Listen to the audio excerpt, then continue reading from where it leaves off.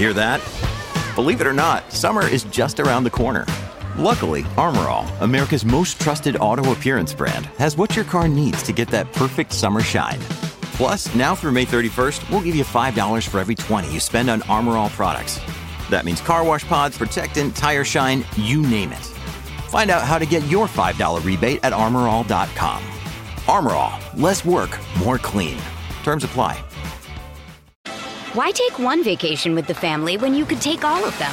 With Royal Caribbean, you don't just go to the beach. You visit a private island and race down the tallest water slide in North America.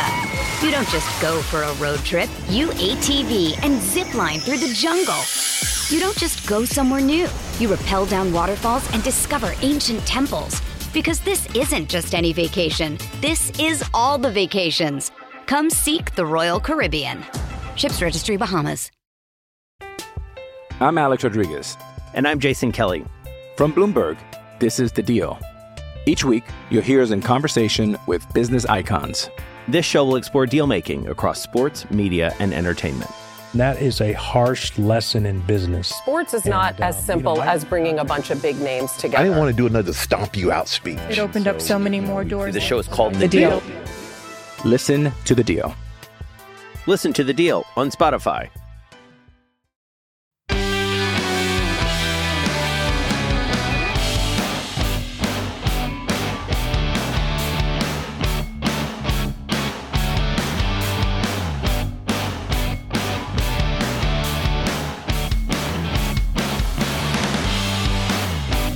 So hello there guys, and welcome back to a brand new episode of the DNF1 F1 podcast. I hope that you guys are well, and what a bombshell that we got from Andretti and General Motors via Cadillac.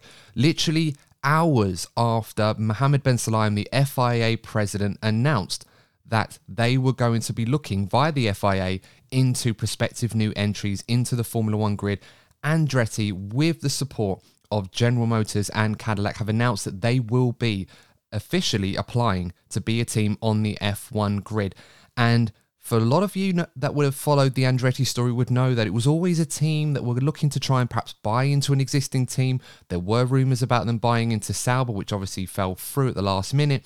And of course, there was always noises from Mario Andretti leading it to try and bring a team in. But I can honestly say, for the first time, it really does seem that the one ingredient that they were missing at Andretti, which was a manufacturer, a big one at that, backing them, they seem to have finally found that missing piece.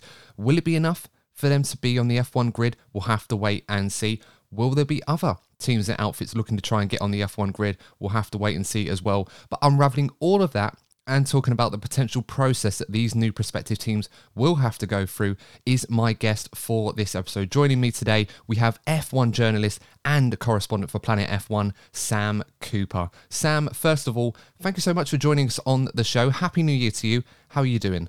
Yeah, I'm very good, thanks. Yeah, all good with me. And yeah, thanks for having me. Yeah, exciting time in F1, really, with the new season creeping up as it is. Yeah, so it's a good time to speak about it.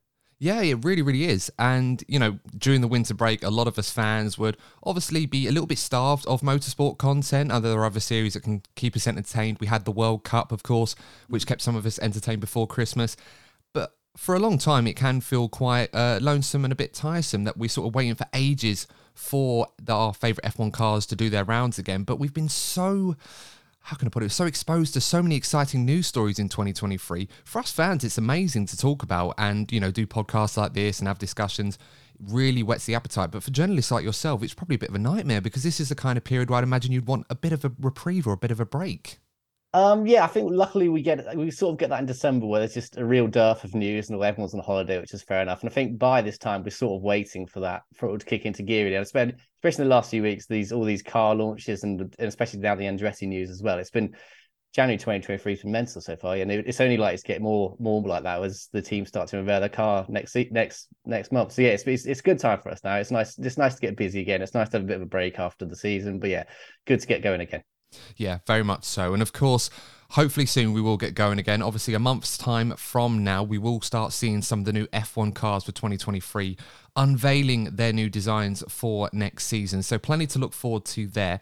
But before we get started, Sam, On this show, when we have new guests on, we like to introduce them to our followers with a bit of an icebreaker question. So I want to throw that at you and see what you come back with. If I was to give you any F1 car from history and you're an absolute expert at driving this, you don't have to worry about learning. You are the Sir Lewis Hamilton, the Ayrton Senna, the Michael Schumacher, or Max Verstappen, if you like, in the modern day at driving this car. What car are we driving? And where are you going to drive it? And you have any circuit in the world. Doesn't have to be an F1 circuit either. It could be your local car park or your kart track if you wanted to. Where are we driving that car?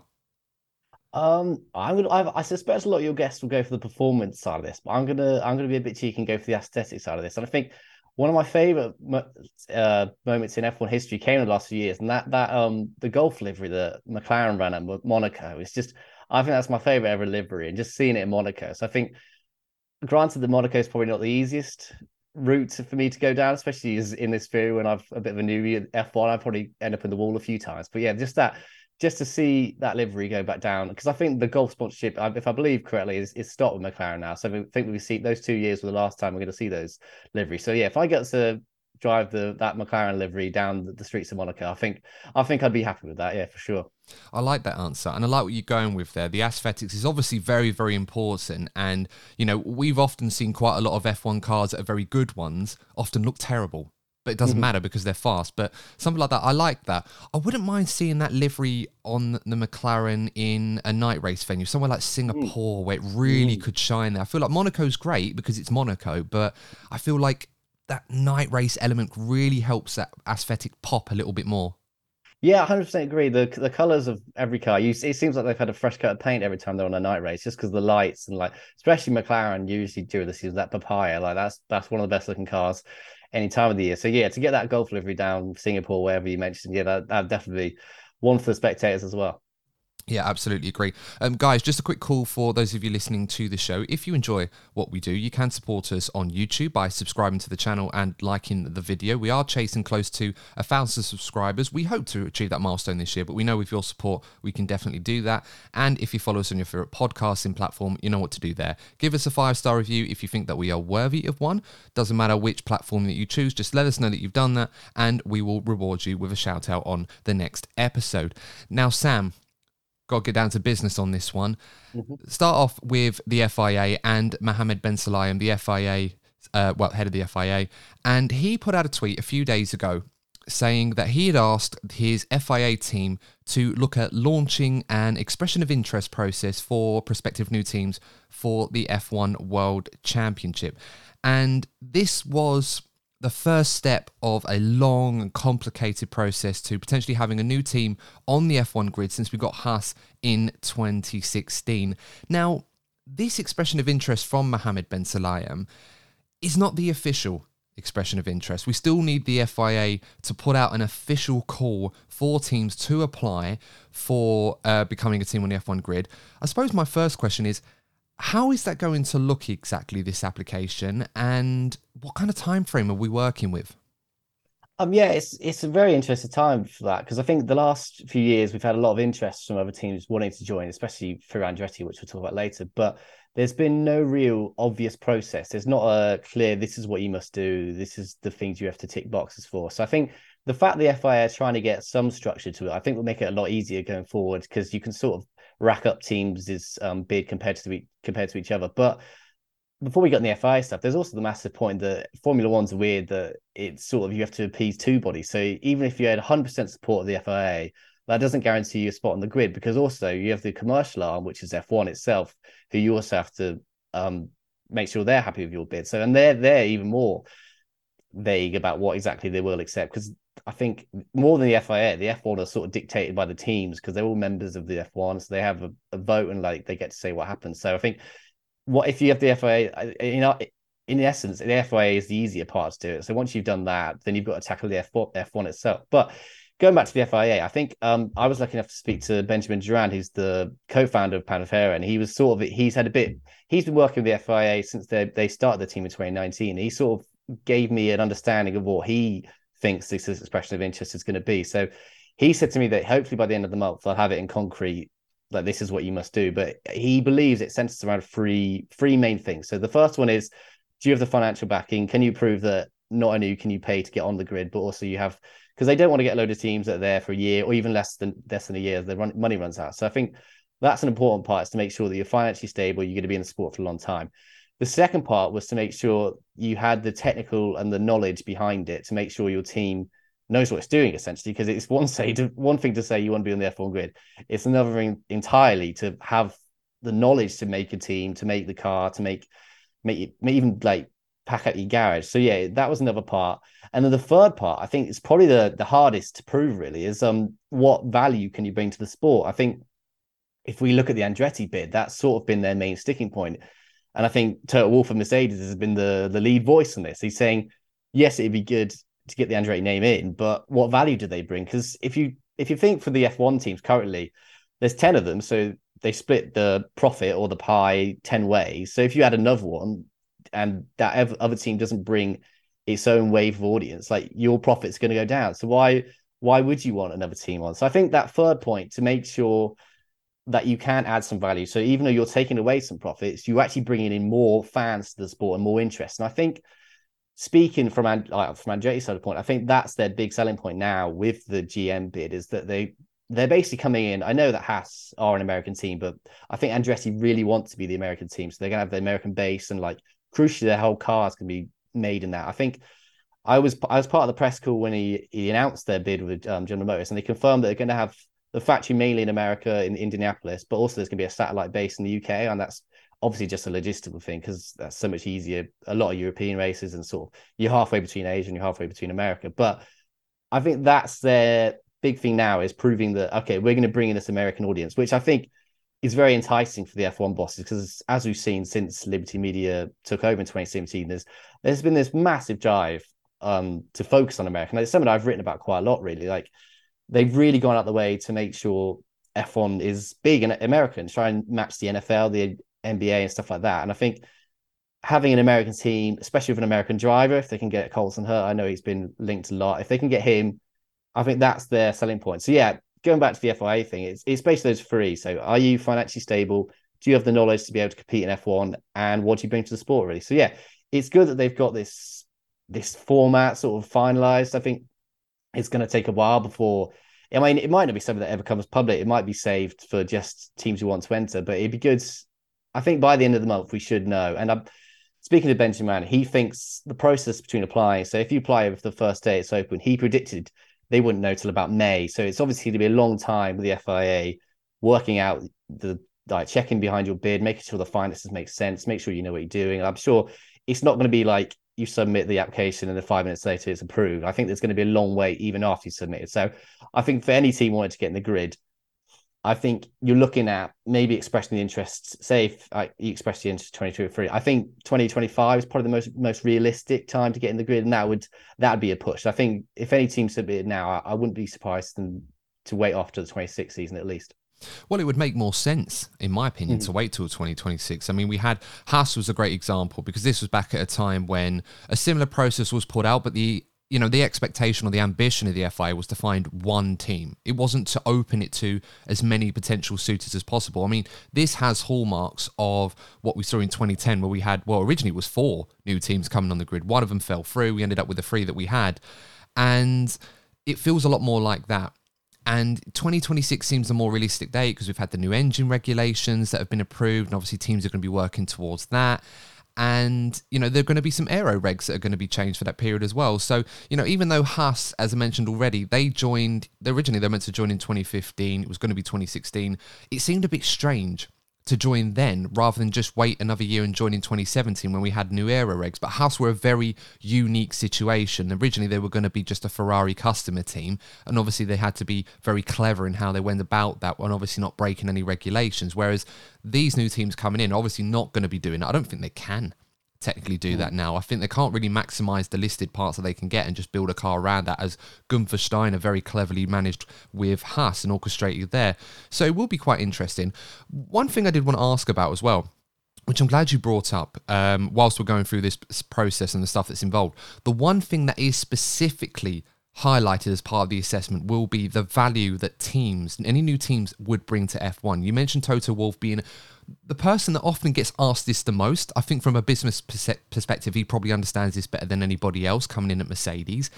And that's the one I think that's going to be very, very hard to prove, at least on a tangible level, where we've got this anti-dilution payment of $200 million being circulated. Because I think the one thing that F1 has often had on its to justify its stance of not wanting new teams in is, what will this team offer to F1? No more dilution, no more franchising. We want serious competitive entries that are not just going to come into F1, give a short-term boom, and then they fall away a few years later. How hard do you think that's going to be for certain teams like Pantera, perhaps more than Andretti, for example, to prove that there is a tangible value that they will bring to F1 long-term that would allow them to be on the grid? Oh, it's incredibly hard. There's no doubt about it. Like, I think, and compared to the other 2 points, it's not black and white. I think obviously finance is quite easy to prove. Either you have the money, or you don't have the money, and you can say the same with the knowledge and the technical people behind your team. But to prove that you have an audience is a very hard thing to do, especially for a new team. It's not like you can say, "Oh, we have this many fans." Because obviously they don't have these fans yet, and you're sort of selling the dream that you're going to be. If we take Pantera, they're going to be the Asian team, is what they're selling their bid as. So I think the way they'd like to impress F1 is to say that we can get this whole new market involved, and like you said, it's just very difficult to prove that. I mean, they'll come in. I think down the road, eventually they'll decide where their base is, so they can say, okay, we're going to be based in this country, so we'll have the support of that country. But I'd be interested to know exactly like what are you selling to them? What are you saying that your bid is going to evolve? Well, how are you as a team going to make fans attracted to the sport when it's not already done? Because it's a very easy thing to say that we're going to be Asia's team, but they may have no interest in that. And also this is sort of acting as if F1 isn't already popular in Asia. And obviously we've seen that it is. I mean, I can't remember how many races off the top of my head there are, but at least there's a considerable amount in the continent already. So these Asian fans already have their teams they like, and it's going to be very hard for a new team to sort of drive fans away. Like, I mean, if you just take it out of complete context, but if you think, okay, there's this new team coming, but I've been a supporter of Mercedes for the last 8 years and they've won titles. Like, why would you switch? I mean, it's sort of going to take a lot for them to persuade people to come over. I know there's that home pride thing, but if you're just representing Asia as a whole, it's going to be quite hard, really. If they're based in South Korea and there's a Japanese fan, I mean, why is he going to feel that need to support that team? So it's going to be incredibly difficult, like I said. I mean, that is the one that is going to take the most thorough research into, okay, this is their business model. This does make sense. Like the numbers, whatever numbers you can get. I mean, it might be a lot of projected numbers, I'd imagine, but if they make some kind of sense, then maybe, yeah, you can tick that box. But I think the FIA are going to have to be very careful when it comes to making sure that these offers are legit, really, and they're not just selling them a pipe dream, really. Exactly. And, you know, I was looking back on previous processes that I've gone through, as I said, back in 2010 and 2013. From what I understood back then, it originally started out as something like a nominal fee that was about a few $1,000s. I think it was something like that. I think $5,000 in 2013, which, you know, for a lot of these F1 entries is going to be pocket change. Not even that. It's not even something that they probably look at too seriously. They probably would from an accounting perspective to a degree, but it's not something they're going to worry about. The next phase of the application, when the FIA put their official point of call, I suppose, would be to weed out those teams that aren't really serious about this. And that included a much larger fee, I think six-figure sum, around $130,000, I think was quoted back in 2013. So that's going to weed out the unserious entries, because you don't just throw that much money, even if you have $1 billion at your disposal. If you're a new F1 team coming in, you don't throw that kind of money away. You just say, oh, well, we're not serious about this. We've got nothing. We just got money, and that's it. And that's when you start looking at the due diligence process that the FIA will go in with the application. I think these are the sorts of things that we're going to see when they put in their official application criteria. I hope they make it public. I imagine they probably will to a degree on their website, just to give us fans and journalists, obviously, an opportunity to see what goes in. But we're talking about things like when they're going to possibly enter. We've already mentioned on this episode that it's more likely it's going to be 2026 rather than 2024, for example, as Andretti originally confirmed that they may look into, but it's more likely going to be the latter. Teams have to supply stuff like a cover letter, company holding information, CV of directors and officers of that company, shareholder info, all that stuff. But then we get to the nitty gritty of the more important stuff, the meat of the application, the racing pedigree, the background of the technical and racing experience, facilities and resources. In your mind, Sam, that latter part, how more is that the more important side of things for the FIA, or is this purely a financial thing where they want a team to be competitive, but financially they have to be secure enough that they can raise the funding long term and not, as we've already mentioned, dilute the revenue streams of the existing teams on the grid? I think they probably take it in equal measure, to be honest. I think for the FIA, it's probably the finances that are more interesting, but they know that the fans much more care about the racing pedigree, and I think that's sort of what makes Andretti's bid stand out compared to the other names we've heard mentioned, is that they've got a racing history in other series, and especially with GM now on board as well. Like, they've got a racing pedigree. I think it's pretty clear from the way they've been talking, they're not planning on just being an only round. Like, they want to get on the grid to compete for points. They haven't set a target. Obviously, that'd be mad to do that, but I don't think they want to come in and just be on the grid. I think they do want to add something to it and maybe add another challenger. And I think maybe that's why some of the teams, especially with this GM announcement, some of the current teams, sort of kicking their heels a bit, because they know, okay, we're not going to be the freeway fight for the title. It's going to be another team in there, which makes their job harder. But yeah, for the FIA, I think they have to take the financial bit seriously, obviously, because they don't want a team to come in. I mean, we saw Rich Energy, like what can happen to a team if the money's not there. So yeah, I think on that perspective, but I think they're also very aware of like keeping fans on side. Really, I think the FIA has had a bit of a big year on like making fans on their side, so they probably don't want to do anything more that will annoy them. So I think there's getting an increased confusion, especially from a lot of American fans, of why Andretti's bid has sort of been stumbling this way. I think a lot of people would have wanted to see them in the 2024 grid because it's something exciting and new, and especially at a time when we're getting 3 races per season in the country. But I think, yeah, the FIA will keep a close eye on the team's racing pedigree and how likely they think a team's going to be in competing, because they don't want to add another team to the grid, and then it'd be the worst thing imaginable if they add another team in the grid and then they're 5 seconds behind everyone else. Like, that's no good for the sport, that's no good for the company, and that's no good for the overall competition, really. I think we've already seen a massive gap between the teams at the top and the teams at the bottom, and we don't want that to get any bigger, really, because it sort of becomes a bit of a farce, really. So yeah, I think those 2 points are probably the ones they're going to focus on most. Yeah. Has that really been the key instigator for this change in stance in the FIA? Because before, the FIA and the F1 teams and FOM as a whole, those 3 entities that make up F1, have been aligned in the fact that they weren't really interested in entertaining the idea of new teams, despite the fact that we had Pantera before the pandemic and Andretti since banging on the door trying to find a way into the sport. And the only avenue in always seemed to be buy an existing team, which they very almost did. And now that stance seems to have softened. There seems to be a change now where they want to bring in new teams. Do you feel that this has come from the fans getting involved a lot and they're speaking up and the FIA just can't ignore that anymore? Or do you think that they feel there's a real opportunity in the market to make F1 even more financially stable, more financially beneficial than it was before, following the pandemic, where we've seen this immediate boom and now they want to try and expand that further?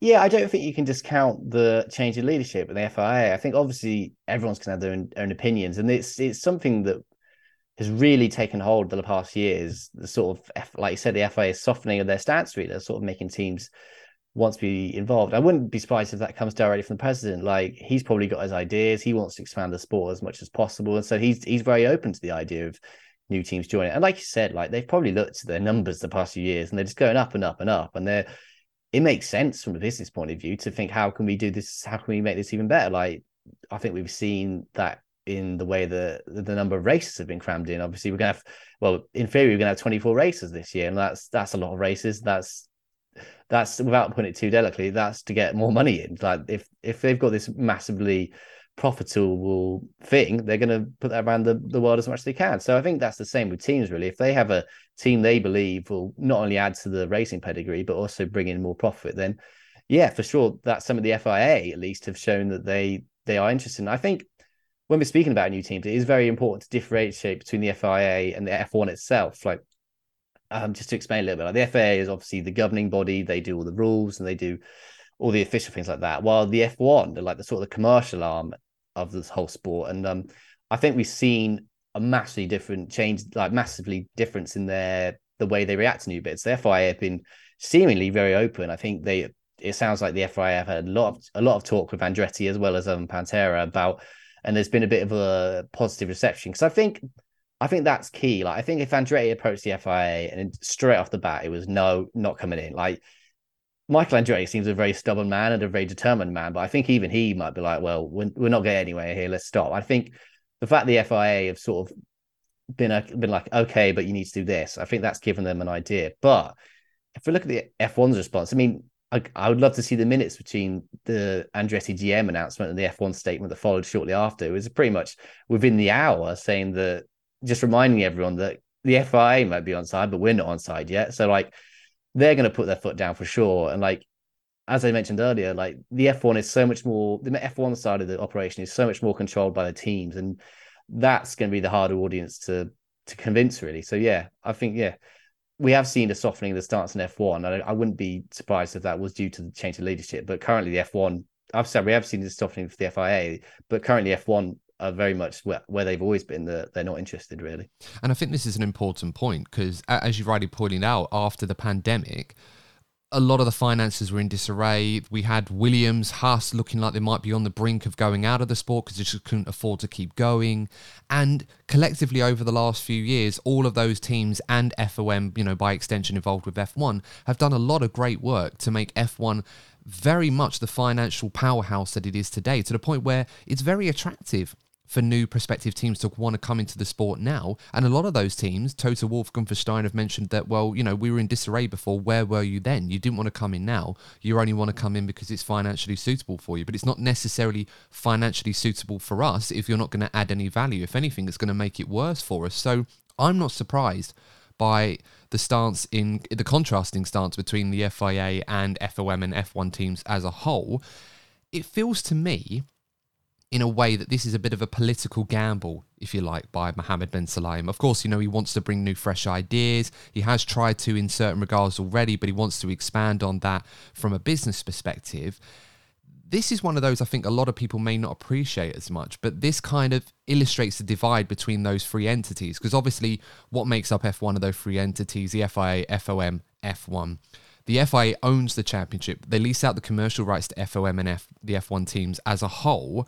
And for me, it does feel that Mohammed bin Sulayem may be gambling on this working. And if it does, may solidify his political tenure at that position for, the next round of elections when they come round again. Is this something that could make or break his presidency with the FIA if it doesn't go well?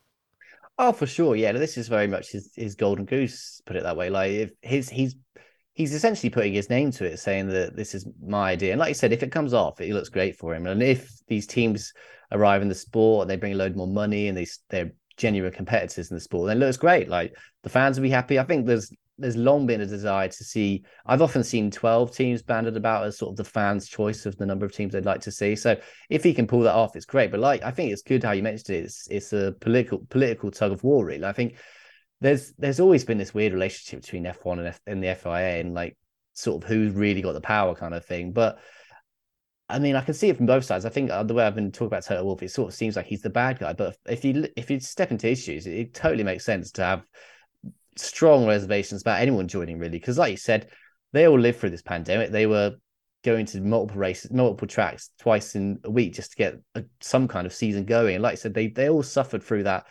massive costs of just surviving, really. I know that Mercedes probably aren't that badly hit compared to the other teams on the track, but still, it would have taken a sizable chunk out of that budget. So, like you said, there will probably be that stubbornness saying that, yeah, we survived through these times, and you were there collecting your paycheck, and you weren't having to you won't have to pay wages to these teams, all the team members. You won't have to put cost of freights and stuff like that. So yeah, 100%, I can understand from their point, and like, it makes sense, really. If you've got this profit and it's working well for you, and like this expansion is going well for you, like why then would you want to share that with anyone else? So yeah, I think I don't think in a way there's any bad guy in this situation. I think it's obvious why teams want to join, because as we've seen from the past few years, there's been a massive expansion in F1's popularity. It's becoming not just such a niche sport, especially in countries where traditionally it hasn't done that well. I think more and more countries are taking note. So it makes sense that new teams, and we've also seen, we haven't really mentioned them, but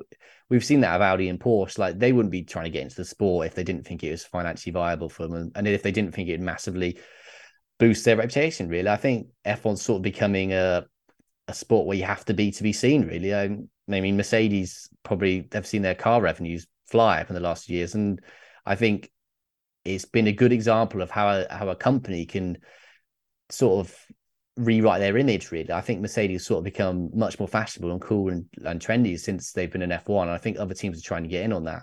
But at the same time, I think F1 teams have every right to be annoyed and say that we've worked really hard for this. Like, we're the ones that made this enjoyable. We're the ones that went through a whole pandemic. And to be fair, F1 is probably the worst sport for the pandemic, because you were traveling. It's not all in one country. You were traveling around the world where everyone's got different rules. I mean, we've seen that going to 2023. The Chinese Grand Prix has been, in theory, cancelled. There's more rumors it's going to come back, but they're still battling the effects of COVID. It's by no means over. So yeah, I have sympathy for everyone on the grid, really, because I think everyone's got their own motivations, and it's just trying to find that happy compromise where everyone's partially happy. I don't think you ever get a situation where everyone's 100% happy, but like you said, if the FIA can pull it off, then that does look very good for the president and the new teams coming in. Why take one vacation with the family when you could take all of them? With Royal Caribbean, you don't just go to the beach. You visit a private island and race down the tallest water slide in North America. You don't just go for a road trip. You ATV and zip line through the jungle. You don't just go somewhere new. You rappel down waterfalls and discover ancient temples. Because this isn't just any vacation. This is all the vacations. Come seek the Royal Caribbean. Ships Registry, Bahamas. I'm Alex Rodriguez. And I'm Jason Kelly. From Bloomberg, this is The Deal. Each week, you'll hear us in conversation with business icons. This show will explore deal-making across sports, media, and entertainment. That is a harsh lesson in business. Sports is not as simple as bringing a bunch of big names together. I didn't want to do another stomp you out speech. It opened up so many more doors. The show is called The Deal. Listen to The Deal. Listen to The Deal on Spotify. Yeah, absolutely. And, you know, I think what's important to remember as well, and we've often talked about the anti-dilution fund, this $200 million buy-in that any new team that is expected to come onto the grid will have to pay to appease the existing teams for the loss in revenue, or at least their share of the revenue, as you have an 11th mouth for that very large pie that the other 10 are currently enjoying. It feels that whilst that may be a deterrent for any unserious entries to want to come in, even that on its own, whether or not, I mean, that can be waived, of course. We shouldn't forget that if the F1 teams feel that a new team coming in, like, it makes more sense to have them in and not worry about the buy-in. But it's a one-off payment. It's very much in the short term, and it was put in place to sort of help the teams. If a new team comes in and it's not able to deliver what they promised, at least that short-term impact will be covered for the least. But how much of that do you feel will be a deterrent for any of these new prospective entries coming in? Because, of course, it's a lot of money. We shouldn't understate that. And, you know, whilst to the existing teams, it's only $20 million each, which obviously isn't a massive amount. We're talking about, one-fifth, well, not even that much, actually, 1/7 of the current cost cap. It does feel to me that let's just say feel to me. How much of this do you think it will be a deterrent for any new teams coming in, if at all? Yeah, I think it's a pretty strong deterrent. And I think if we're thinking, is it a deterrent for the opposing teams, the new teams, sorry, or is it a benefit for the current teams? I think it's much more a deterrent than it is a benefit. Like you mentioned, it's $20 million, which I think is about half of Lewis Hamilton's contract. So it's not a huge amount of money in the world of F1, especially for the teams at the top. So I think it was necessary to have some kind of financial gatekeeping, really, because otherwise you're going to get everyone. You needed some like barrier to make sure that teams who weren't serious about the sport weren't joining. And I think 200 million is probably a good price. I mean, F1 is a ridiculously expensive sport. So if you can only just afford the 200 million, I don't think F1's for you, really. I think Toto Wolff once mentioned it takes about $1 billion to make a successful team. So I think 200 million is a good price to make sure that new teams are serious. And I think, speaking to the Pantera, and they seem fairly confident they can get that financial backing. I think you'd guess that Andretti and GM together can pile that kind of money, especially the sponsors they'll get. So yeah, I think it's a good price, and like I said, I think it's more used as a deterrent for new teams to join rather than as a sweetening of the deal, really, for the current teams. Because like I said, they're not going to get a huge amount out of it. I think it's just a little tap on the back, really, saying, "Here you go, here's your money. Don't moan as much as you want to, really." Absolutely. I think we should move on to the more fun things to talk about. I think we've kind of outlined all of that pretty well. Let's talk about Andretti and Cadillac, with, of course, General Motors being at the helm of it. Now, we've obviously followed the Andretti story for some time. Mario and Michael Andretti together have been very vocal on their interest in having an F1 team. Obviously, they have expertise in managing the franchise as part of Andretti Global for IndyCar racing and other series in America. They've now want to move into Formula One, and they have been trying that for some time. Obviously, we've had the resistance from FOM, F1 and the FIA to the point where it ticked all of the boxes in the past of what would meet the criteria for an F1 team, minus the fact that it didn't really have a proper manufacturer backing it. Andretti Global were claiming that they had everything tied up with, the facilities, the infrastructure, the resources, even claimed at one point to have an F1 engine deal in place with an existing manufacturer, which at the time we believed it was Renault. Now that seems to have changed. They seem to have found that missing ingredient with General Motors and Cadillac by extension. So we know about Andretti's interest, Sam, but how long have General Motors been a part of this? Oh, it's interesting you mentioned that, because during the press conference, the president, he spoke about this, GM spoke about this. They said that it's something they've always wanted to be involved in, but they've just never really seen it as either financially viable or the right time to do it. And I think the two parties have been speaking for the last 4 or 5 months, Michael Andretti said, and he said that GM were convinced because of Andretti. Like, it's something they've wanted to get in because obviously they've got massive involvements in other series. They're not a total newcomer to racing by any means, but they've never been in F1. And I think the fact that Michael Andretti was basically presenting this ready-made plan just needed the backing, saying like, look, we can get your name and your brand on the grid. We can. I think I mentioned it earlier, Mercedes had that massive image shift. I mean, there'd be a massive shift with Cadillac if they get on the grid and they prove to be a successful car. Because I think the standard view of Cadillac now is probably not the most favorable one. So if they can get a change of image, really, yeah, I'm not surprised. I think, like you said, and this is something that Michael Andretti spoke about in the press conference as well, that it was the last box they needed to tick. Like, this has been a massive project for them. I think October 2021 was the first time we sort of heard of their deal to try and buy Sauber, and then obviously that didn't work out. I think it got very close, but I think they just disagreed on who would have ultimate control of the team, really. And then it was February. It's almost a year ago now that Mario Andretti announced that his son Michael, who's the CEO of the operation, very much leading it, had officially submitted a bid to the FIA. And even now, we're not entirely sure what that process was. I mean, do you just write a letter saying I'd like to join? But yeah, so it's been almost a year since then. I think if we had even half the persistence of Michael Andretti, we'd all be doing well in life, because he's received, to be fair to me, he's received setback after setback. I mean, he's had pretty much everyone, bar maybe McLaren via Zach Brown, saying they're not that interested in seeing Andretti on the grid. So, but he's persisted with it. And I think it's quite a smart and shrewd move to get that manufacturer behind them. Like, I think there's not much you can say about the Andretti bid now that's not, they deserve to be on the grid, really. They've sort of ticked every box. If we think back to the 3 parts I mentioned, they've proved they have the technical knowledge because they've competed well in other series, and they've definitely got the finances. With the 6th, I think GM, the 6th biggest car company in the world, so that's obviously a fair amount of backing behind you. And yeah, I think they've proved they've got value. I think they're really selling themselves as America's team, and they want to say that, look, we can make this American audience even more interesting. Like, yeah, so I think. And then go back to the power unit. I think they also said they had a signed agreement with a current supplier. So a current supplier, in my mind, would mean either one of the 4, so Renault, Ferrari, Mercedes, and then Red Bull / Honda. I know that Honda's a bit of a weird case, but if they're aiming for 2026, there may be even more opportunities. I think obviously GM and Cadillac have got that massive link with Honda through other series. So whether they extend that link, I mean, that would make the most sense. But it's certainly from their sounding, I think they've got everything in place other than the official approval. Like, they've got the factory being built, they've got some kind of signed agreement with a power unit, and we never know, really. Like, with the size of the company that big, like, there could be a time where they think, okay, we can make everything ourselves. Really, we could become our own supplier. Like, we've got Audi coming into the sport as their own supply in 2026. And I think those engine regs that we talked about briefly, they are a massive game changer because they make it much more cheaper, and it's made a lot more teams think, okay, now's the time to get in it. So yeah, I think everything.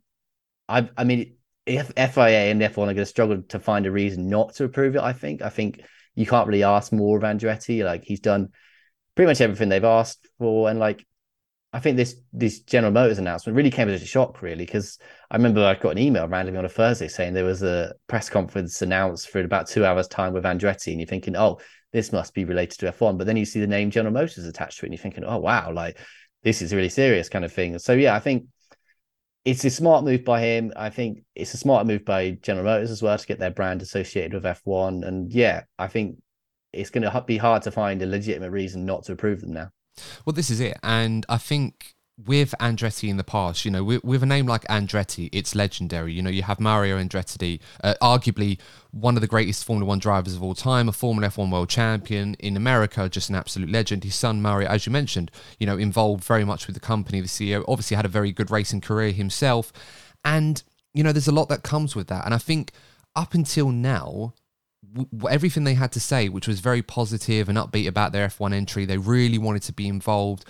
Without the obvious backing of a manufacturer like General Motors and Cadillac behind them, they were taken relatively seriously, but it was always with a pinch of salt or some resistance, with the exception, of course, of McLaren and probably more Zach Brown. We know they have existing synergies between the two of them, Zach Brown and Mario/Michael Andretti, so that wasn't really much of a shock to a lot of us to hear a lot of that support for them, whereas the other teams were very heavily resistant to a potential Andretti entry unless they bought their way in.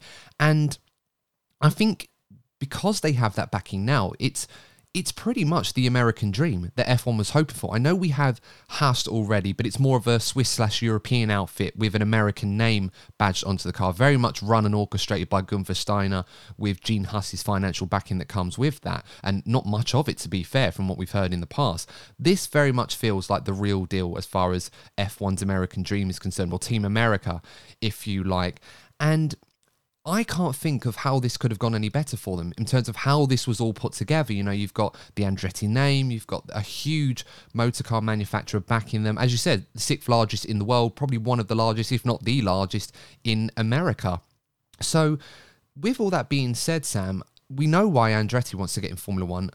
Why have General Motors and Cadillac, entities that haven't often been involved or affiliated with F1, why have Andretti decided to partner with them? What is their interest in this? I think they've both got their reasons. So if we take it from the General Motors point of view, I think it's brand recognition, really, like getting your name on an F1 car. And I think I'd imagine the way that Andretti sold them is they want to be one of the teams that does well. They want to be on podiums. So that would look incredible for their brand, really. And also, it's the money, to be honest with you. Like, the money involved in F1, especially on the American expansion with the 3 races that we're having this year, like, it's definitely the time to get in, really. It's time to cash your chips, if that's not too on the nose, considering the Vegas race. But yeah, from them, I can understand why they want to get involved. They did mention they've wanted to do it and just not really had the right opportunity or not really sought that investment. And for them, it's like the perfect deal. Like, here's a team that's going to deal with the work, deal with the construction on their site.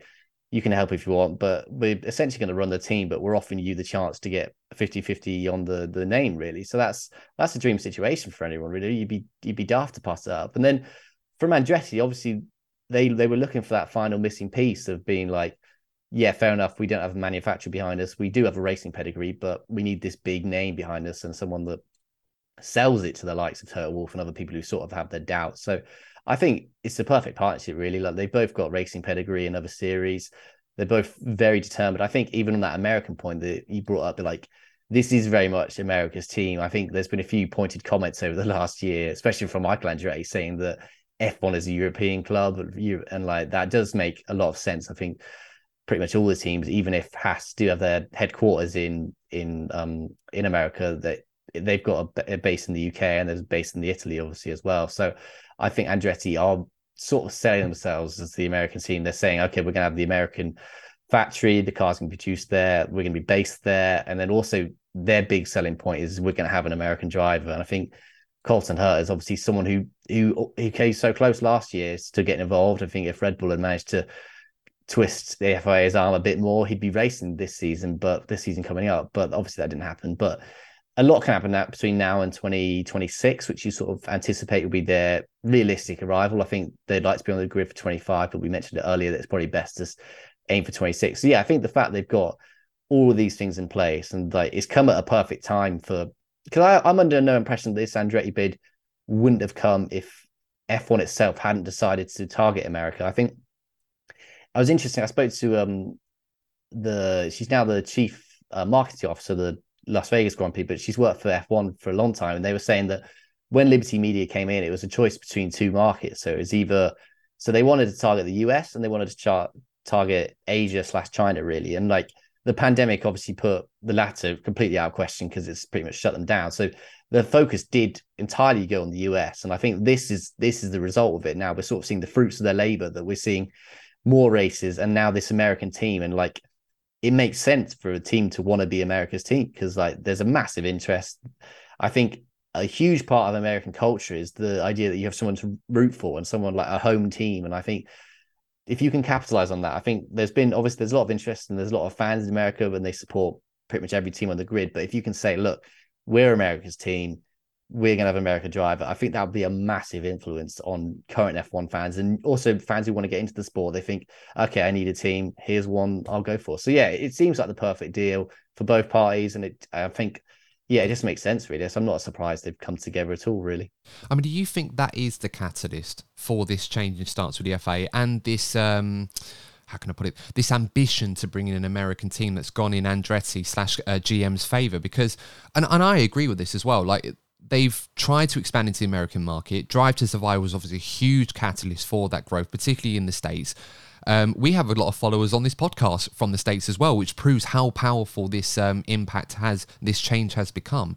And now that we've got 3 races on the calendar for this season, obviously we've got the race in Austin that we've had, which has been very successful year after year and seems to grow all the time. And then you've got different flavors of America. You've got the Miami race, which obviously was a different vibe there, but it was ultimately a good success there. We're going to have the Vegas race, which we don't have to say how that's going to be different. It's Vegas. That's all you really need to say to sell it. It's a perfect marriage between Vegas and F1, considering what they represent. And with all of that, it does feel like this is the catalyst for this change in stance and to bring in a team like Andretti. Do you feel like that has been potentially the number one cause for this Andretti Cadillac deal to sort of push through for F1? Oh yeah, 100%. Yeah, like this could be a whole podcast in itself, really. But like, I'm really fascinated by the way the F1's the target to the American audience. Like, it's been a thing I've looked into a lot, really. Like how they've done it, really. Like what the process has been, and it's, without going off on too much tangent, it's clearly like they've massively increased the access to drivers, which I think has become so much more interesting to an American audience and a European as well. I'm not going to say that fans in Europe don't enjoy knowing more about the drivers, but I think aspects like Drive to Survive just sort of made it so they weren't just 20 races going around a track. You sort of knew the stories. And that's something that I think is the big difference between American sporting culture and European sporting culture. Is the American culture sort of likes to focus on the individual. So if you think it's not the New England Patriots who win the Super Bowl, it's Tom Brady. So like, I think the fact that F1 was smart and they thought, okay, let's get these drivers' names out there. Let's make Lewis Hamilton and Daniel Ricciardo. Let's make it so they can appear on late night talk shows and fans aren't going, who on earth are they? Like, it's been really smart the way they've targeted this American audience. And I think the hard work was put in during the 2017, the 2018 seasons, like when Liberty Media first came in. I think the fact that Drive to Survive came out soon after, and also the fact that, I mean, Bernie Ecclestone, a lot of people have got his critics, and I think one of his biggest faults was not embracing social media. Like, it just wasn't for him, obviously, because he was from a different era, and like they used to have like a flat ban on copyright, so any kind of clips were like immediately taken off. But Liberty Media has really embraced having short clips, so teams now can post clips of their drivers from the track and they're not going to be struck down immediately by copyright. So I think that was really smart. Like, they've made a lot of smart moves early on in their ownership of the sport, really. And like, I think these last few years are sort of just like it coming home to roost, really. Like, when I spoke to the person involved with the Las Vegas Grand Prix, they were saying their goal was always to get a race in the eastern part of America, and then like the central/southern America, and then as well western, which is why the Vegas Grand Prix come in. So yeah, I think, like I briefly mentioned, like I think Andretti And probably more so, General Motors have seen that interest massively spike, and they sort of think, right, now's the time to get involved. Like the interest in sport in general in F1 is in America is huge. Like the viewing figures are going up and up. Every day of races are sold out, not just the race day. So like every practice session is sold out, and they're big stands in America. They're not some of the smaller ones we're seeing in some of the European circuits. But yeah, so I think there's a massive interest, and that's just it's just really made F1 sort of like a house. I wouldn't say a household name, but sort of like it's joined the likes of the NBA and NFL. Obviously, it's nowhere near that level just yet. Like it's still going to take a few years, but it's become a sport that people recognize and people know faces and they know names and they know who they drive for. They know which teams to drive. They know which teams are good, so they know which one to support. Yes, I think it's all sort of coming together really at the perfect time. I think 2023 is almost like a victory lap really for F1 because they've put these hard work in and now they're there to enjoy it really. Like they've got 3 races in a country they targeted, and there hasn't been a massive uproar. I mean, I know a lot of people aren't happy about it, but people can understand why it's happened. So like, yeah, I'm not surprised that Andretti and especially GM have come in now when they have done. Yeah, and it makes sense. I mean, a company like, General Motors, they would not have got on board with this if they weren't serious about this and didn't think it was financially beneficial to them as a brand, but also as a racing company as well, via Cadillac. Cadillac, I'll be honest with you, Sam, if someone said to me, oh, what series Cadillac racing, I wouldn't be able to tell you one, but I know they do have some level of racing heritage and a good one. It's completely a contrast from the big beefy cars that we often associate when we think of a Cadillac. It's completely different to what we'd expect and certainly more fitting to what Formula One would be for them. So, we've got the name Andretti, obviously, is going to be leading that, and, General Motors and Cadillac going to be financially backing that and obviously putting their resource in and racing expertise in there as well. That could become a manufacturer team possibly around 2030 if we have another new engine regulation set there rather than 2026, which I think makes sense financially to a lot of other people. And, the ambition would be to be the first manufacturer team to be successful since probably Williams all those years ago. I mean, we talk about Mercedes, Red Bull, Audi and Porsche looking to get into F1, but they've all been teams that have bought their way in. They've never started from the ground up. I mean, you could argue Mercedes, it was just a different name and it's still a manufacturer team, but even then it was, brand entity and everything else that comes with that. You've got the American fan base, you've got the American circuits, you've got Liberty Media at the helm with this, you've got potential drivers like Colton Herta, for example, ready, perhaps a little bit raw right now, but with time to get himself ready for that big challenge in 2026, assuming it does start then. I guess what I'm getting at here, Sam, and this is something we alluded to before we started recording this podcast, is all the ingredients are there right now, in my opinion. All the boxes are ticked, all the criteria is there for a serious competitive F1 American outfit. If this doesn't get approved for an application to be an F1 team in 2026, I can't see what else will. This is the ultimate application, surely.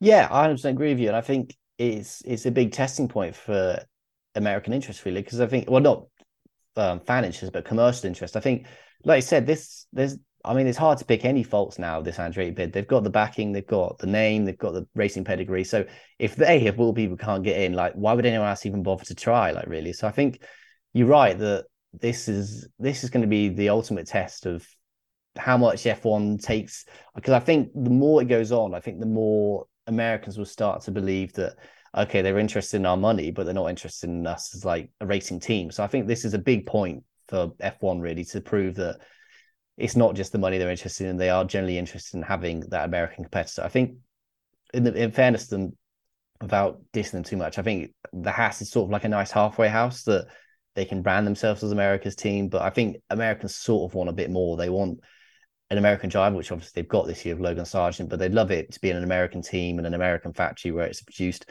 and to have American brands like Andretti and Cadillac will be huge to them. So yeah, I think this is a big point in the history. I think 2023 in total is a massive point for American motorsport. Really, like it's the time to really solidify their place in F1 and show they deserve to be there, and that it's not a European club, as Michael Andretti once put it.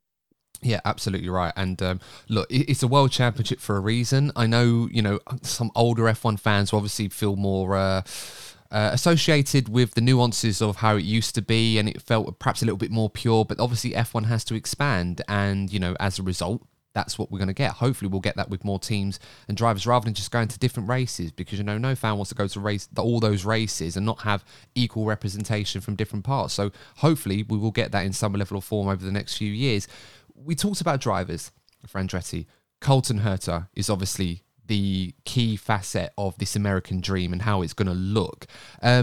How convinced are you by him from what we've heard and seen of him so far that he is ready for a challenge like this? Because he was very close to getting a super license. We know that Red Bull was sort of interested via AlphaTauri of potentially getting him into that seat. He went through different avenues of potentially trying to get the points after he wasn't able to get enough through IndyCar. And there were obviously tests as well, links with McLaren and even Alpine to a certain degree to get him the extra time he needed.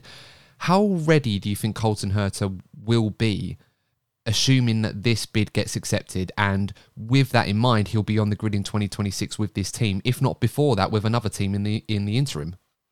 Yeah, I think the fact that Red Bull sort of went out of their academy, which is not something they've done historically in the past few years, at least, it's always been promoting from within. I think the fact they did that to try and fill Pierre Gasly's seat was a big indicator of how much those within the paddock, at least, rate him. Like, he's been a driver that a lot of talked about. Obviously, McLaren have obviously talked about a lot of that through Zach Brown and Red Bull as well. So I think he will be ready. I've chatted with Pat O'Ward about this once, and it was the discussion, the super license, and IndyCar points just don't make sense really. Like, that's something that needs to be looked at in terms of they should be valued more. So I think the fact that he didn't have enough points shouldn't be seen as him not being good enough. I think that's more of a fault of the system he's been in. Like, obviously, and I think the fact that he's got now 3 seasons between he's expected to be on the grid, that's a lot of time to really hone his craft in IndyCar and make sure he does have the points, because that's going to be necessary at the end of the day. I mean, he's going to have to start winning races and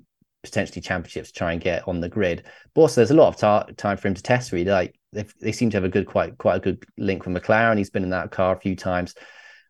Whether he follows a similar route to Power Award or like Alex Palou, like who are doing much more tests, like. If he gets an FP1 session, we'll see. But I think he has got time to really prove himself. Well, not to prove himself really, because I think he's already done that, but to sort of make him more familiar with an F1 car. Because I think whenever you speak to a driver from another series, like, one thing that's clear is the F1 car is ridiculous. Like, there's nothing compares to it. Like, even F2 is a mile off. I think Oscar Piastri said as much after his test following the Abu Dhabi run. So yeah. But I think that Red Bull interest was very clear. The fact that it wasn't just the fact that they were willing to campaign to the FIA to try and get him in was a big hint of like how much they rate him. And the fact that a team like Andretti, they're not going to just have a driver in there just because he's American. He's not going to get the seat just because he was born in the States. Like, they must rate him. Like, obviously they've seen him up close, having been part of the IndyCar team. So yeah, I think he is a massive talent that someone is just waiting for him to get the right points so they can get him on the grid in their car. Exactly. And, from a marketability perspective, this guy is mega. He is everything that I think, exemplifies what is great about American racing and something they would want to put into Formula One. And, I like Colton. From what I've seen of him, I think he's very, very talented. He's still a very young man, I think 23 years of age, so still plenty of time to grow. A little bit inconsistent, I think, for Formula One right now, but I think, in fairness to him, he has plenty of time to work on that. And, if he can bag an IndyCar title racing with Andretti, then that's fantastic. And that would translate brilliantly into Formula One if he wanted to do that, or if he wanted to race in another series in the interim to get those extra points he needed.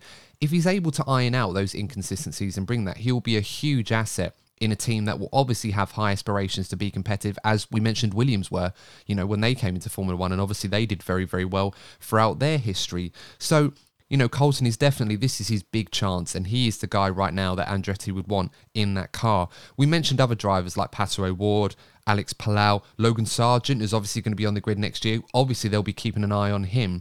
Are there any other drivers, perhaps, that you might think, Sam, that Andretti and Cadillac GM will be looking at on the current F1 grid, or perhaps outside of that? I mean, I heard one person even mention Romain Grosjean potentially returning with that team. Is that something that may not necessarily be early enough for him? Perhaps might be a few years too late, because he'd be quite, well, not old, but, we get into the Lewis Hamilton, Fernando Alonso realms of age that Grosjean will be by the time 2026 comes around.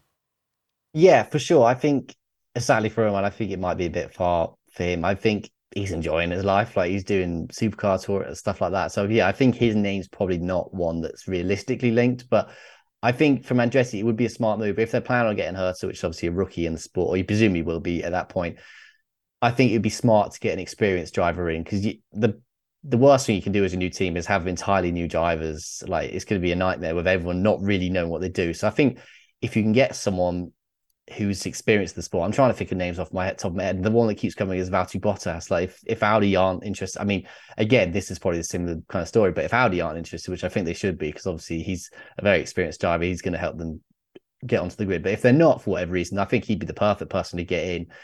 It's just whether his personality is what they're after, really, because obviously he's more of a, well, I say he's a shy retiring Finn. I mean, he's sort of become more and more public facing the last few years. I mean, we can all picture that naked bottom swimming through that American stream. But I think I would massively think, I mean, hey, what better man to get than Daniel Ricciardo if they can get him? Like he's someone who's massively shown his love of American life and American culture. And I think he and Hamilton are possibly, maybe Verstappen as well, but I think he and Hamilton are possibly the two most famous F1 drivers in America, at least for sure, because he's been on late night chat shows the whole time. So if they can get someone like him in, like that's a massive boost for their team, like both from a driver ability, because obviously he's an 8-time race winner, he knows what he's doing, even if these last few years from McLaren haven't proven to be the most successful in his career. And he's also, from a marketing point of view, he's one of the most high profile drivers. I was going to say on the grid. Obviously he's not currently on the grid, but aware of F1 in the F1 sphere at least. So yeah, I think if I was them and I'm going for Herta, then I definitely want someone who's at least raced in F1. I ideally want a race winner and someone who's been at the very top, so they can sort of guide and pull the team along. Because I think, speaking of, really, I think that's sort of why Haas have gone for Nico Hülkenberg. I mean, Gunther Steiner was interested in what he said, that the reason they felt like they were pulling Mick Schumacher along, but now they want a driver to pull their team along. And it does work both ways, that a driver can elevate your team, really, depending on who it is. So yeah, I think Andretti and Cadillac would be smart to get someone, a very experienced pro in, and I think Ricciardo, if he's not in the Red Bull by then that might be the best option for him. Yeah, sort of a bit of a whimsical suggestion, but a driver that we did mention previously who has the experience, is a successful driver, race winner, world champion, has a history in American racing, and doesn't seem to decline with age at all, Fernando Alonso. And of course, he'd be free agent in 2026, wouldn't he, with his current Aston Martin deal? Probably unlikely, but knowing Fernando, I wouldn't rule him out, just for the sake of it's more likely to happen than not. Yes, I think with Fernando, the wise advice is to never predict anything, because I think even he sometimes doesn't know what he's going to do next. I think if we took everything that he's been talking about of Aston Martin, it does sort of seem like this is his last role. I mean, him and Mike Crack have both mentioned about roles upstairs after his 2 years with the team are up. But I mean, it's up to Fernando, really. Like he's not driving like a 41-year-old. He's driving like someone 10 years younger. So I think if he gets to the end of his Aston Martin contract and they're not looking to keep him on for whatever reason, maybe they've got someone else lined up. But I mean, they've obviously got Felipe Drogovic in there, is their reserve driver now. So if they find themselves in an Oscar Piastri situation where they've got a young rated driver who wants to stay on the grid, they probably will move Alonso on. But yeah, I wouldn't rule it out. Like it'd be mad to say that Alonso won't still be on the grid in 3 years time. Like you'd never rule out Alonso. Has been my main advice for my life so far. Yeah, you never rule it out. I mean, one thing I could probably almost guarantee at this point is that in 20 years' time, when all of the current F1 drivers have moved on to other things, Fernando will still be the only one there in his 60s driving an F1 car. I mean, let's not roll out Mario Andretti as well, who'll be 86 by the time that comes around. Run in that McLaren, yeah. Yeah, he had that run, so he still got it. He still got it, and that would work. Yeah. That'd be a story. That would it's literally on the realms of Rocky 6 or whatever one it was, but even worse. You know, who would? I mean, it could be the McLaren. I mean, if Piastri's not doing well, Zach Brown might be like, that's right, it, I'm fulfilling a childhood dream. I'm getting married. There's hope for all of us. Why not? With threats to our nation waiting around every corner, adaptability is more important than ever. When conditions change without notice, quick strategic thinking is crucial. And with obstacles consistently impending, determination is essential in overcoming them. It's this willingness, decisiveness, and resilience that sets Marines apart. With our fighting spirit, we don't just fight battles, we win them. Marines are the constant our nation counts on to fight the unknown. And through adaptable problem solving, we do just that. Learn more at marines.com. Hey, it's Kaylee Cuoco for Priceline. Ready to go to your happy place for a happy price? Well, why didn't you say so? Just download the Priceline app right now and save up to 60% on hotels. So whether it's Cousin Kevin's Kazoo Concert in Kansas City, go Kevin, or Becky's Bachelorette Bash in Bermuda, you never have to miss a trip ever again. So download the Priceline app today. Your savings are waiting. Go to your happy place for a happy price. Go to your happy price, Priceline. We got to move on to Pantera, of course. Now, this was something that you specialised in, this story. You wrote a great article for Planet F1, which obviously I would absolutely implore a lot of people to check out. I'll leave a link in the show notes and description if you haven't read it already.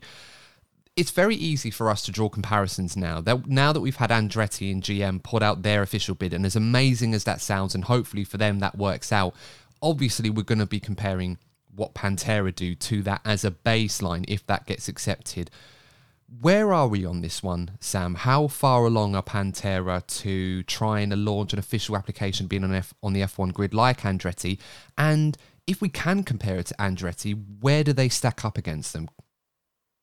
I think, judging, like I spoke to Benjamin Duran, who's the co-founder, but also he's going to be the team principal, I believe, if and when they get on the grid. But speaking to him, I think they're in a very similar place to Andretti. I think they are now preparing for that expression of interest process. And I think by the sounds of it, they've got everything, they believe they've got everything they need to pass. I think the main difference between the Andretti and the Pantera bid is Andretti's been a lot more vocal and they've been a lot more public facing about their bid entirely, really. Like, I think Pantera sort of a name that creeps up. I mean, we heard briefly from them last year. Their goal was to get on the 22 grid with all the regulation changes, but that didn't work out largely due to the pandemic. But speaking to them, it sounds like they've got the financial backing they need. Because they're aiming for that grid, they sort of already set up an aero department. I mean, they were saying it's not running now, but they said it would take a few weeks to get involved. And they mentioned that a lot of their staff aren't already in F1, so there's no need really to mess around with gardening leave. Like, if they want to be employed, they can start tomorrow in theory. So I think it is closer. Like, in terms of the bid process, I think they are sort of level footing with Andretti. Like, they're both getting ready for that official process. I mean, it's hard to know which one the FIA will look favorably on, but judging by my chat with Benjamin, that they have been working with the FIA ever since they started, really. Like, so they feel encouraged by the feedback they're receiving from, especially the president of the FIA.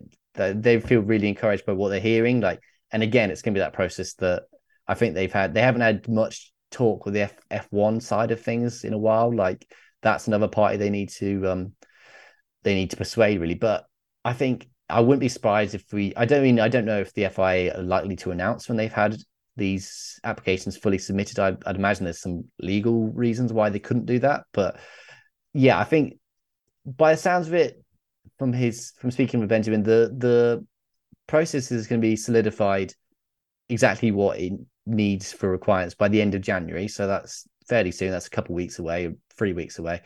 And then I think he was sort of anticipating a May announcement as to whether they've been approved or declined. So I think Andretti, I think they're both sort of waiting on that start line, ready to go, really. Like, and speaking to him, I think there's often this misconception that it's the battle for the 11th spot on the grid and there's just one spot. But in theory, we could have up to 13 teams on the grid. So I think from his mind, he's not in competition with Andretti. I mean, he couldn't really speak about the merits of their bid, obviously, because he doesn't know the fully ins and out, but he was under the impression that they're not fighting for him. Especially, I think his main point was they're not going after the same market. They're going after the Asian market, which they believe is another one that's not tapped. I mean, he had a good line to me. He said he believes that everyone's looking west and we're looking east. So like, they're going to target that market. So yeah, I think their bid should be taken seriously, especially in terms of them submitting it. Like, I mean, it's hard to know really what chance they have of getting on the grid, because that's up to F1, FOM and FIA, really. So yeah, like, they're definitely ready for it. I mean, just whether it comes off or not, we'll see. Yeah, and there are a lot of similar hallmarks to draw between these two outfits. And as I said, there's a reason why I want to compare the two, because obviously on the one hand, we've got Andretti's GM/Cadillac, the American F1 project. Pantera is very much the Asian F1 project. And I think what you said there, Sam, that is quite important to remember in this, is that at no point have F1 or the FIA stated that this is a battle for an 11th team. Like it was with Haas back in 2015-16, if you like. This is very much, if we only get one team that is on the grid in 2026, in addition to the 10 we currently have, it's because only one team met the criteria. It's not a case of only one can, it's a case of only one did. So there are options available for any prospective teams coming in.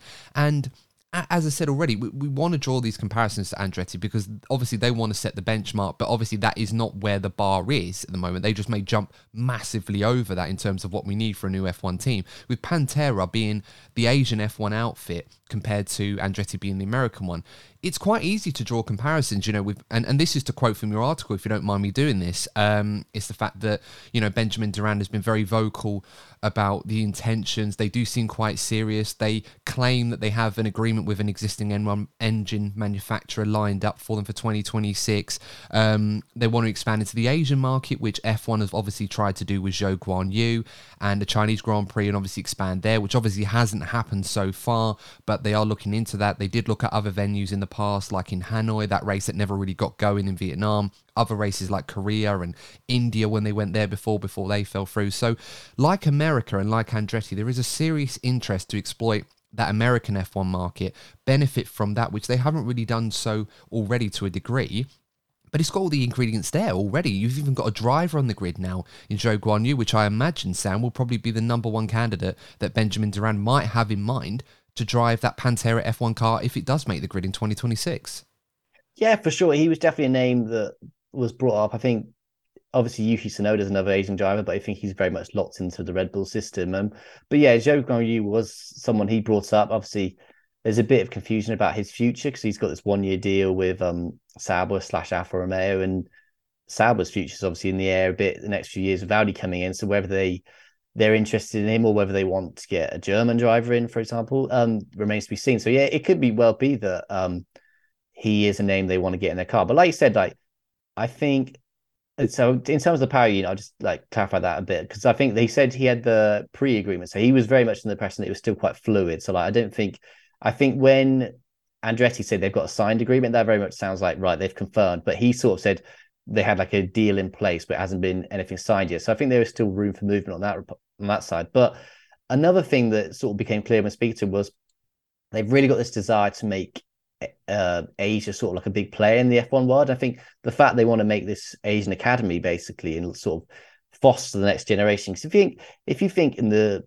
history of F1 and the size of Asia, the number of people who live there, there's been such a small amount of drivers to actually make it on the grid. I mean, the fact that we've got 2 this year, I'm trying to think if I've missed anyone. I think it's just currently 2 out of 20 is quite a low number compared to the size of the country itself, really. And obviously we've got 3 British drivers, and that's a much smaller population in Asia. But yeah, I think the fact they want to start this Asian Academy and sort of foster the next generation, and also the way he was speaking, it was like he was fully accepting that is going to have a sporting effect, that they're not going to be competing as high up, because it's not just the drivers they want to get through this academy, it's also like the technical staff and the people in the pit wall and the people in the pit lane and the mechanics and things like that. They really want to make sure everything's sort of homegrown. Like I think we mentioned it with Andretti, really, that they plan to build all their car in America and stuff like that. And there's definitely the same goal for Pantera. Like they want to have an Asian base. They haven't really decided where it is. I think it's largely due to which manufacturer they partner with or whatever,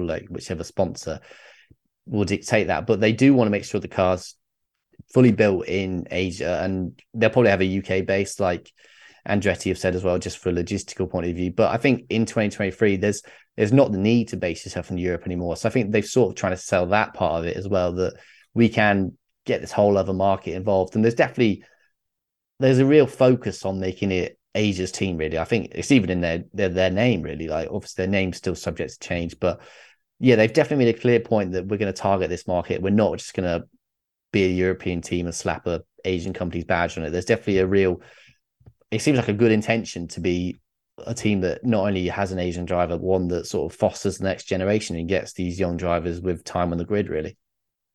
Yeah, I mean, it sounds really exciting. And, obviously there's been a lot of coverage on the Andretti story. So it's quite easy to not follow the Panthera story that often. I mean, it's a name that I've heard crop up quite a lot in recent years. Not sure if it was ever going to develop into a proper F1 bid, but now this is the opportunity. It is a case of put up or shut up, quite frankly. And I think they did that with Andretti. Andretti basically just said, okay, here we go, watch us, we'll do this. Brought in GM and Cadillac, and now that looks really serious. If I was to put you on the spot, Sam, if I may, and for a bit of fun, we'll do a bit of a scoring system in terms of the application from a fan perspective, if you like. Based on what we've heard from Andretti, GM and Cadillac, I don't think I'd be unreasonable in suggesting this is potentially a 9 out of 10 application if we're to score it out of 10. I think the only thing missing is a serious, popular F1 American driver that is already there. I mean, logically, the best one we have right now is Logan Sargent, and he's a rookie. So that's probably the only thing missing right now. But with Panthera, if we can compare that to what we've got with Andretti, how would you score that out of 10? That's difficult. I think public facing, you'd have to go about a 6 out of 10 because there's not a lot we know, but I'd imagine there's more behind the scenes to maybe push up to like an 8 out of 10. I think speaking to him, I was under the impression they've got the financial backing, but that's not something that's been confirmed yet. So I think, as I mentioned earlier, like the Andretti one's just much more public. We seem to know a lot more about their bid, and like you said, the Pantera name sort of came out. I mean, it was all. I don't want to try and claim that it was like amazing foresight by myself, but it was a complete fluke that in the same week I was planning on speaking with Benjamin Durand, that Andretti made this announcement. It's sort of perfect timing, really. But yeah, I think public facing, it still seems quite unlikely. I think I'd have to give it a 6 out of 10. I think they've got good ambitions and they've got good intentions, but I think it's still quite a lot of the unknowns that Andretti have sort of been ironing out over the last few years. I think, like you said, I think that manufacturers is just a big selling point, really, and a big convincing point if anyone needs convincing that they're serious. So yeah, I'd agree with your 9 out of 10 rating. I think that does seem fair. I think they've done everything they can now, really. Like, it's not their fault there's not an American driver who's not even raced a race yet. Like, yeah, so I think if I'm being fair, I think 6 out of 10, but I think behind the scenes, there's probably a lot more going on to make it more of a serious and credible bid, really. Yeah, I think the lack of public information that we've had, other than what, journalists like yourself have been able to inform us of, probably goes against it a little bit. But of course, there is still plenty of time for them to turn that around. And perhaps this is a catalyst to get the ball rolling, rather than will we, won't we? It's a case of we must do this now or it's not going to happen. The FIA are literally calling us out. We have to answer that in the same way that Andretti have quite emphatically. I mean, that's great. And I really look forward to hearing a lot of our followers' opinions on your article. It's a really great article. I definitely recommend people check that out. There's a lot of great information in there. Certainly a lot more about Pantera than I originally knew about them, which is obviously the point of these pieces by great journalists like yourself. One final thing I did want to ask you, Sam, if I may, before we sign off. We've obviously heard a lot about Andretti. We were expecting them to voice their application, if you like, or informally before they put something forward. Pantera was something that we weren't sure was going to happen or wasn't going to happen. I suppose we'll wait and see, but it does look more likely that it will. Are there any other teams out there? I know we've heard Porsche were looking to buy into an existing team. As I said, I'm expecting that to be what they will do. Which team will be, I'm not sure. I'd probably say Williams if I was going to pick one, just because of their situation right now. And it would make no sense for the Volkswagen Group for them to go against Audi as a manufacturer when Audi are trying to do the same thing. But there are other teams that have been mentioned. I know they were looking at potentially Honda trying to come back in as a team, albeit unlikely. Hyundai as well, another team that may look into it. High-Tech 26, that was something that was mentioned. I know if people weren't following this, there was a story about High-Tech changing its branding or a new branding under it to High-Tech 26, which was funded in part by Dmitry Mazepin, who people will remember his son Nikita Mazepin driving in Formula One. Obviously the connections, the geopolitical issues with the Russian war in Ukraine obviously kind of cause a bit of controversy with that one. Are there any other outfits that are looking to try and get into Formula One right now? And of them, are there any serious bids potentially? I think you could sort of separate them into two groups, really. So you've got maybe even three groups. So you've got Audi and Porsche. So obviously Audi are already in. They've made that deal with Sauber, and they're also going to be an engine supplier. You've got Porsche, who are very close to coming in with the Red Bull deal that collapsed late on due to basically a controller team. So obviously, like you mentioned, they're trying to find another team now to partner with. And then you've sort of got this next wave. So maybe like Andretti and Pantera and that, who sort of, they seem, I think obviously Audi and Porsche have probably got the best bet. Audi are already in, so that doesn't really count. But Porsche have sort of got the next best bet to get in, and then it's probably Andretti and then Pantera, and then you've got basically like a never-ending list of teams who've sort of flirted with the idea, sort of like say pop up for like 5 minutes, then disappear again. So I think you've got the ones you mentioned as well, and obviously I think Dimitri Mazepin's bid's going to be one of the probably the hardest to convince because obviously you've got the Russian invasion still going on, and the reasons he was kicked out of Haas and his son was kicked out of Haas, they still exist. Like they haven't gone away. You had this Monaco-based team that sort of appeared, and they've gone very quiet recently. So yeah, there's a whole host of teams, and then also I spoke to Calvin Lowe a few months ago now, probably last month, that he's a Hong Kong billionaire. He's worth, I think it's 1.7 billion. Like he's got a lot of money. He's got this massive interest to get into F1, and his was different. That his was full and fun of financial side. He's currently got a bit of involvement with Williams. He sort of does a sponsorship with them, but he was making it clear that he wants to even like increase that involvement and get more of a control. So whether he teams up with someone like Pantera and like they make a joint bid, that sort of seems to make sense considering they're both based in Asia. But yeah, I think there are like this massive list of teams that are sort of in the background working on a bid because there's no better time. It's sort of like the gold rush, really. Like everyone wants to get into F1 now while the times are good because it's not going to last forever. Obviously, it's going to last a long time yet, but you want to get in now, make yourself like someone who's solidified in the sport. So I think there are probably a lot of teams that we just don't know about. Like they're under no obligation to make their name public because obviously I think Andretti did it because they believed that they had the public support behind them and it sort of would put pressure on the FIA and F1. But for a team that's not got a recognizable name, that's not probably the best, smartest route to go down. So like, I wouldn't be surprised if there's loads of teams we haven't heard about that will submit a bid. Maybe not this year, maybe not next year, but sometime in the future, as long as the spots aren't filled by then. Like, yeah, I think there are a lot of teams in the background that are secretly working on trying to get their name on the grid, and you sort of have to take them as they come, really. Like, I imagine they'll just be announced one day and they'll suddenly be like, oh, here we are, we're going to try and make a team. But yeah, I think we spoke about earlier, you have to be quite serious with the money involved, and like, it's not someone who can just apply willy-nilly. Like, these teams will have a massive backing behind them. They'll have thought put into them. So yeah, we'll see any more prop up in the next year or so as F1 becomes more and more popular. Well, this is it. And as you mentioned, Calvin Lowe is the sort of person that the FIA would want to encourage to invest in Formula One, having that financial backing, something that they will hope someone commits for not just a short time, but for at least 5 seasons to try and put a footprint on the F1 grid and be a stable for a long time. We kind of expect Andretti and Cadillac GM to be able to do that. You know, they wouldn't get involved if they weren't serious about doing that for the long haul. So I think that is certainly going to be a barometer that a lot of people will look to see any prospective teams, how serious they are about coming on the grid, what can they offer to F1, and, you know, will they be sticking around rather than what we saw the last time we had this expression of interest, if you like, or the application where we saw, I think it was 2014, where we saw teams like Caterham and HRT, they just disappeared off the face of the grid before the season even finished. And to be fair, I didn't even notice it at the time, that because they were so far off the pace anyway, so kind of really didn't matter. But I mean, that's fantastic. I think that's all we got time for on this one, Sam. Obviously I don't want to take up too much of your time. Before we do sign off for this one, where can our followers find you on social media to read more of your great work with Planet F1 and just to get insight on your tweets and posts on social media?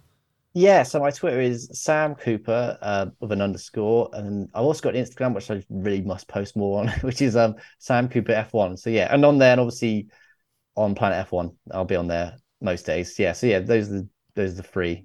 If you're inclined to follow some F1 chat, that's the place to go. Yeah, and definitely recommend it. It's great content on Planet F1 and great work there. But guys, that's all we've got time for on this episode. I hope that we've kind of added a bit more clarity to this current picture. I know Sam's done a lot of great work on that, and we've been really grateful for him sharing his expert insight on this topic. But it's really, really exciting stuff. I'm mega excited. I don't know if you can tell already by this Andretti GM bid. I'm sure Pantera F1 is going to provide something very similar, whether that will be public or we'll have to wait for that to all sort of unravel behind the scenes into something more clear. We'll have to wait and see. And obviously other prospective teams coming on the grid. It's certainly ramping up. just in time, of course, for the new F1 teams to unveil their new cars. And then before you know it, we'll have pre-season testing and the season will get underway. So really exciting stuff. But as always, remember to subscribe to the channel if you like what we do, and also give us a 5-star review if you follow us on your favorite podcasting platform. Really helps us out a lot. But until next time, guys, we will be back next week for some of the other big stories in 2023, where our regular panel will be back for that one, unless of course we have any more breaking news, which we'll have to sort of segue in before that. But until next time, guys, thanks for tuning in. Please stay safe, and we will see you in the next episode of the DNF1 F1 podcast. So remember, as always, if you're not first, you're probably DNF1.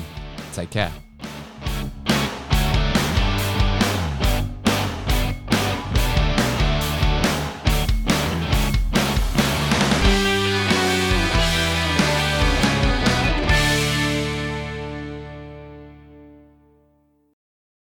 Sports Social Podcast Network.